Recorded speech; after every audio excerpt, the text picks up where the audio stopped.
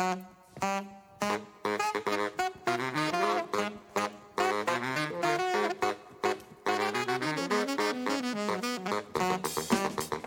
Callie Crossley, and this is Under the Radar with Callie Crossley. And now for the part of the show we call Lagniappe. That's Creole for something extra.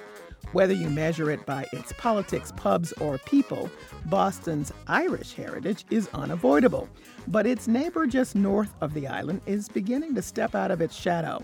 From bagpipes to the savory meat pudding haggis, local Scottish groups are making a push for more recognition of their distinct culture and history throughout New England. Next weekend's inaugural Not Your Usual Burns Night will honor Scotland's national poet with traditional poetry, song, dance, and Scotch whiskey in an effort to bring Boston's Scottish culture alive. Joining me now, Dr. Larry Bethune, Vice President of Scots in New England. Hi, Larry. Hi, how are you? Also with me, Dr. Peter Abbott, New England's British Consul General. Thanks for joining us, Peter. Great to be with you, Callie. So I want to start because I have to say I'm one of those people who just thought Boston's Irish, that's the end of it. So imagine my surprise to discuss that there's quite a vibrant Scottish community here, just for people who are geographically challenged, as some of us are. Scotland is 12 miles from Ireland at the closest points. You cross a sea to get there. And population-wise, as we have the census data, the Irish population is about 13.9% versus the Scottish population in Massachusetts, about 1.2%. Nevertheless, there's a lot going on here in terms of local connections, and at the center of it is Robert Burns, the national poet of Scotland. And wouldn't you know, Consul General, there is a statue of Robert Burns right here in Boston for those of us who are kind of clueless about it. So that says it all in terms of presence of the Scots here in New England. Absolutely. The statue, which was done by sculptor Henry Hudson Kitson back in 1920, was originally it was put in the Back Bay in the Fens, and then was moved to Winthrop Square in the 70s, and it was put back again in the Fens in 2019. I've been down there. It was surrounded by construction, unfortunately, for a long time. But it's a great statue of Robbie Burns and a great testament, as you say, to the connections between the Scots and New England. So the Scots have been coming to North America ever since the Mayflower. Tell us personally your Scottish background. So my grandmother on my mother's side was Scottish. She was a McGlashan, which is part of the Ross clan. And so it's lovely to feel that I have, although I was born in England, have Scottish blood running through my veins. All right. And for you, Larry, tell us your personal background, your personal Scottish heritage background. We arrived here in North Carolina in 1774. In fact, it'll be 250 years ago this October. And all the time I was growing up till I was about 12 or 13, I didn't know anything about Scotland or being Scottish. My parents didn't talk anything about it, neither did my grandparents. But my grandfather's two aunts had a whole room full of our information. And they are the ones who drummed into me that the blood is strong. So they gave me our family genealogy, and I started to trace it back, and I became Scottish about overnight. And now I'm a zealot Scottish. I love all cultures. My wife's half Greek and half Russian, and I like everybody to celebrate their cultures, and so that's what we're trying to do here. All right. So, Larry, at the center of this, as we've said, is Robert Burns. Now, I had some vague recognition of who he was. I knew I'd learned about him in school, but it was vague. So, tell me why he is the national bard of Scotland, as some refer to him. Sure. A little bit of biography so we can place him in time, I guess. He was born 245 years ago.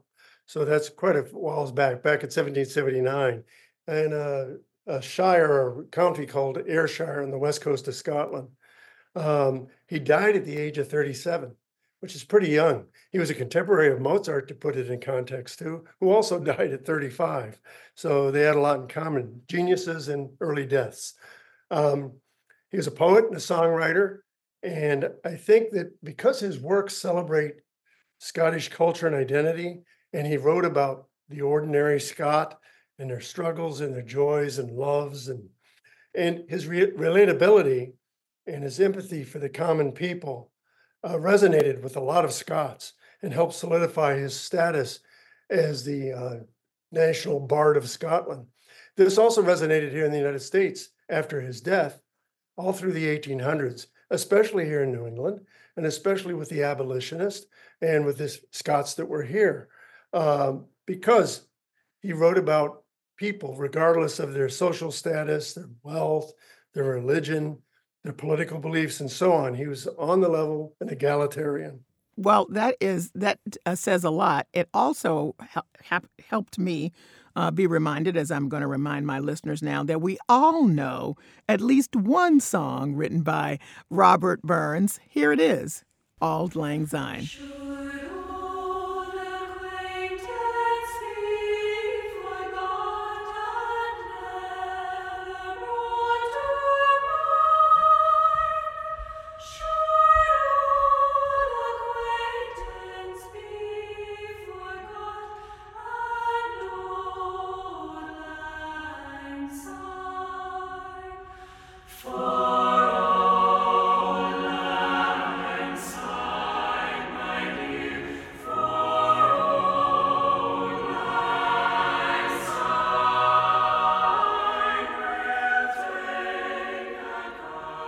It's always beautiful.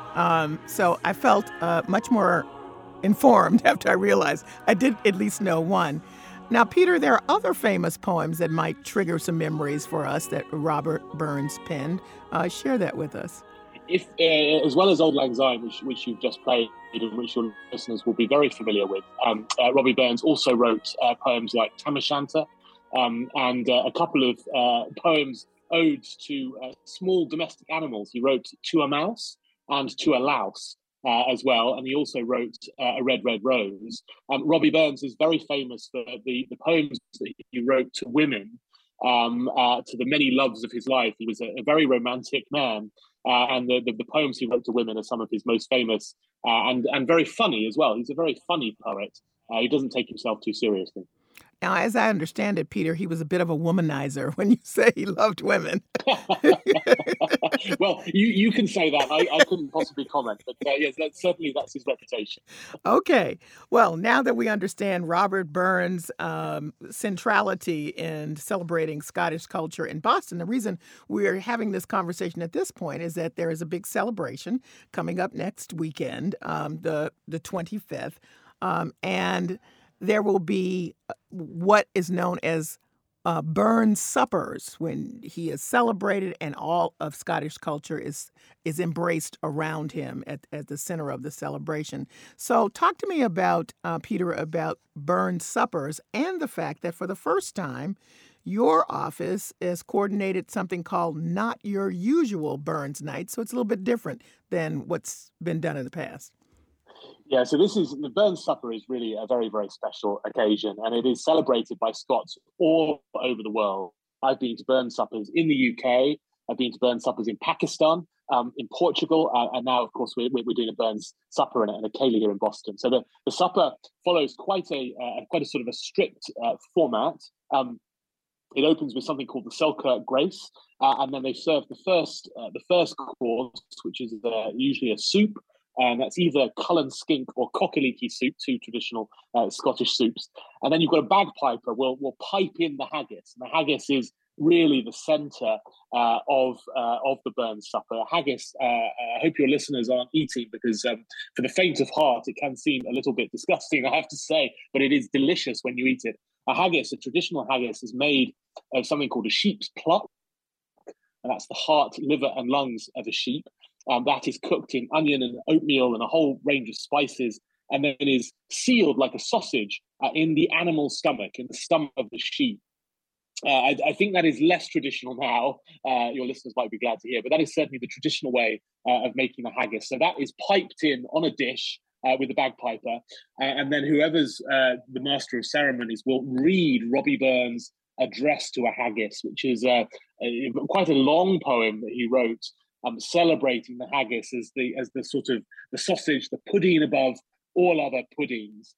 And in the middle of that poem, the person who's giving the speech will stab the haggis with a sword or a dagger or a knife of some sort, and then cut the haggis open, and then that is served traditionally with neeps and tatties.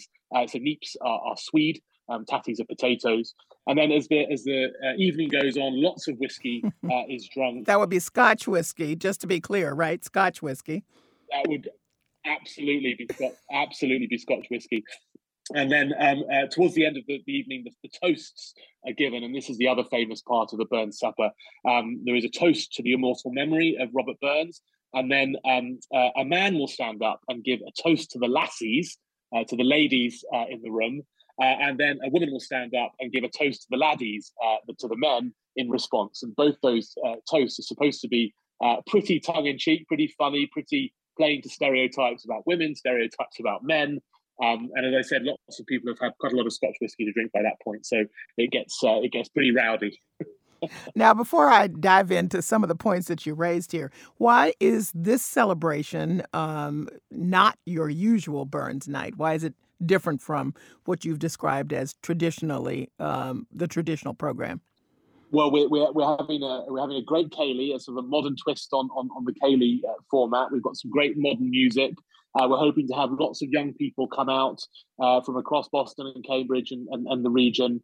It's going to be at the Crystal Ballroom in Davis Square. It's a great venue, and we're really excited about, I suppose, bringing Robbie Burns to a new generation of young people across New England. Okay, now back to you, Larry. Both Peter and you have been folks that did the address to the haggis, which is done in Scottish Gaelic. I have to say, I confess, never occurred to me that Gaelic was anything but Irish. So here I am being corrected. So this is Scottish Gaelic that Robert Burns, of course, would write in. And it's part of, as Peter has said, this address to the haggis. So before we say more about that, I just want my listeners to hear what the European YouTube channel DW Food has to say about haggis. Cutting open a haggis is always a special moment. This Scottish dish of offal minced with oatmeal and spices and cooked in an animal's stomach is just as famous as Scotland's rugged countryside with its mountain peaks and lakes. So that says it all. So, Larry, I wondered if you'd give us a couple of lines of the address to the haggis that you would typically be making at one of the celebrations. Sure, I'd be happy to. I'm doing 4 of these over the next 3 weeks, so it's a good time for me to rehearse. After hearing Peter's description, I think it ought to be said that if you compared his description with the description of a hot dog, the haggis will win hands down. Okay. So you don't want to know what's in a hot dog either. The romantic legend behind all this is that Burns was presented a haggis as an honor to carve while he was at some kind of a dinner in Edinburgh, and that he made up this address on the spot, which I think is more legend than anything else. But it's a pretty good poem to make up on the spot. I'm going to recite it, but I must say I'm not Scottish. I'm Scottish American. And the reason I have to say that is because a lot of the Scots out there listening to this would probably say, "What did he say?" Well, just give us a taste. We just want a little sample. It's not actually Scots Gaelic. It's Lowland Scots. So it's a little bit understandable. There's 8 stanzas. I'll give you one at least. Fair fa your honest sonsie face, grey chieftain of the puddin' race. Upon them all you tak your place, pinch, tripe, firm. Weel are you worthy of a grace as lang's my arm. Now, I usually have a translator with me to tell everybody what I just said. Oh, interesting. Okay. All right. Now, is that part of what Peter is saying about drawing in a new generation of folks to appreciate the Scottish heritage and the celebration? That's something that I usually do because I find everybody just stares at me. So, all right. Well, that's good. It's a good reason too. It's like going to opera for Wagner or something, and you don't know German or something.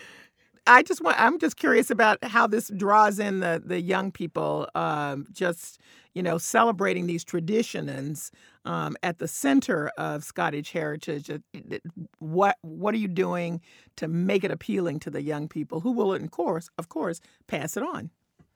Well, we're trying to brand it, I think, Callie, as well, as something you might have seen some of the social media adverts that we've been putting out.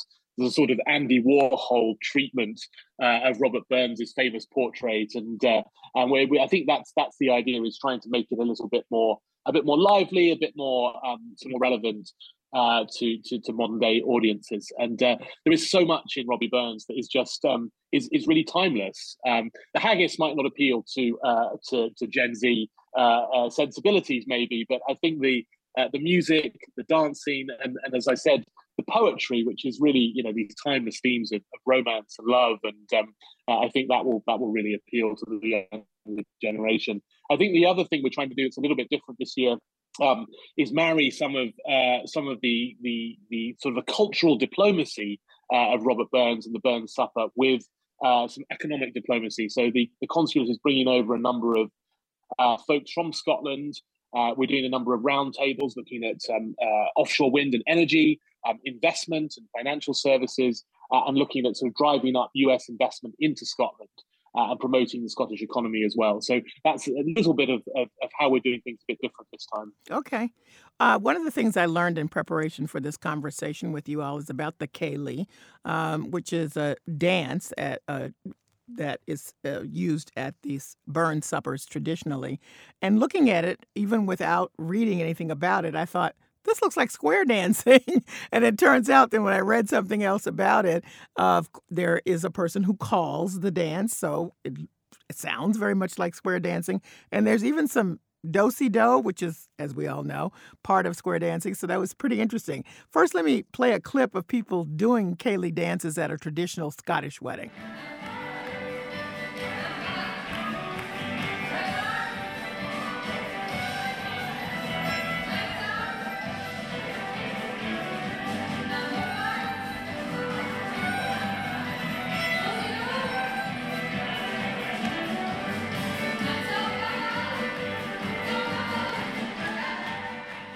Larry, did somehow this get Americanized, or was it always so? The Ceilidh in its form and how the calling of the dances, all of that, or did the Americans steal from the Scottish? That probably is what happened. Of course, that's what happened. The Scots are always having things stolen from them. But really, actually, I did trace traditional music from the 18th century into colonial America and up through modern pop music.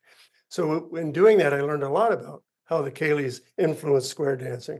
Now, they're not the only ones. Other cultures had similar kinds of calling and response dances and everything. But the Ceilidh and the square dance are very much, my family down in North Carolina doesn't know much about their Scottish history and didn't know anything about the connection of the two.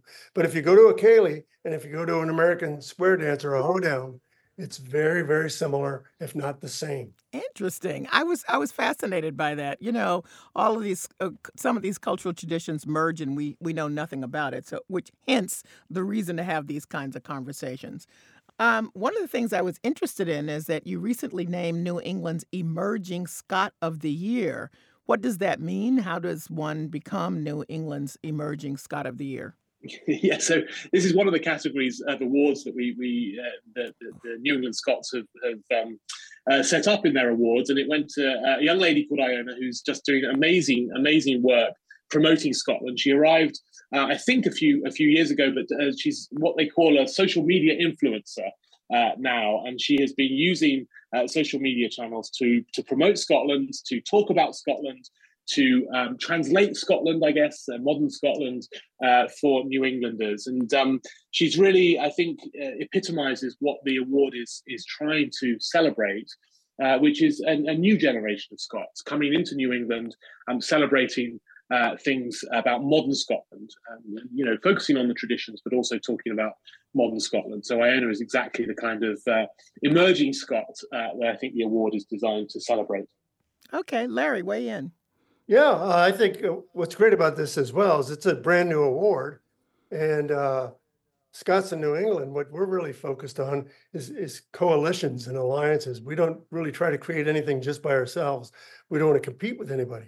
So this was a beautiful experience of the British Council, the National Trust for Scotland and USA, Scottish Development International, Scots in New England, New Hampshire Scot, et cetera, coming up with these awards to draw more attention to the Scots in New England. And I think it was a highly successful first time out. And it was we had a great party, and everybody was happy who got the awards. There were 3 types of awards there. And we think it's going to be great in the future to sort of ferret out all of the Scots in New England that are doing wonderful things. If you're just tuning in, this is Under the Radar with Callie Crossley. I'm Callie Crossley, and I'm speaking with Dr. Larry Bethune, Vice President of Scots in New England, and Dr. Peter Abbott, New England's British Consul General. We're talking about Scottish culture and history in New England. All right, so in conclusion, I'd like each of you just to give a personal and heartfelt note to our listeners about why each year we should be celebrating, holding up Scottish culture in New England, and how you feel about it. Just your personal take. I'll start with you, Peter. Well, I think we should celebrate all kinds of folk cultures, and I think it's really important in our very modern sort of hyper-glossy kind of world that we think about these traditions that have been handed down by our ancestors from generation to generation. Robbie Burns principally is a folk poet, and in his poetry, he's encapsulated the spirit of the Scottish people. And I think that is a really good thing to celebrate over good food, good whiskey, good music, and it's fellowship of the very, very best kind. And I think nowadays it's really, really important that we bring people together. And Robbie Burns is a great reason to celebrate togetherness. Last word from you, Larry. Yeah, so I'm a passionate Scottish American. For my personal journey, I've already told you about. I have a deep appreciation now for my own heritage and culture. But I also love all cultures and learning about them and understanding them and experiencing them. And I think understanding my own better, I can understand other people's cultures a lot better too. I don't believe, even though we joke about it, I don't believe that being Scottish makes us better than anyone else. It might. No, I don't believe that. But loving my culture does allow me to understand. I like going to the games, the parades, the festivals. And Scots themselves, by the way, are made up of many, many different cultures and ancestors. If you go by our DNA, we're made up of 10, maybe a dozen or 20 cultures. So there's no such real thing anymore as a pure Scot. And I feel we each have sort of built within us a desire to belong to many communities. And I think everybody ought to get out there and dig into their culture, and then go out and find somebody else's and celebrate it and have a good time. Eat the food, do the dance, get with it. Okay. Well, I want to thank you both for putting Scottish heritage and culture and the New England connection on the radar. Thank you so much. Thank you. Thank you, Callie. Dr. Larry Bethune is the Vice President of Scots in New England, and Dr. Peter Abbott is New England's British Consul General. That's it for this week's edition of Under the Radar with Callie Crossley. Listen to us online at GBH News or wherever you get your podcasts. And follow us on Twitter and Facebook to stay up to date with our programming. Under the Radar with Callie Crossley is a production of GBH, produced by Jesse Steinmetz and engineered by Dave Goodman. We're going out on a bagpipe tune inspired by Robert Burns' poem, A Man's a Man for a That, frequently played at the annual Burns Suppers. Listen again on Wednesday and see you here at 6 p.m. next Sunday for a new episode. I'm Callie Crossley. Thanks for listening.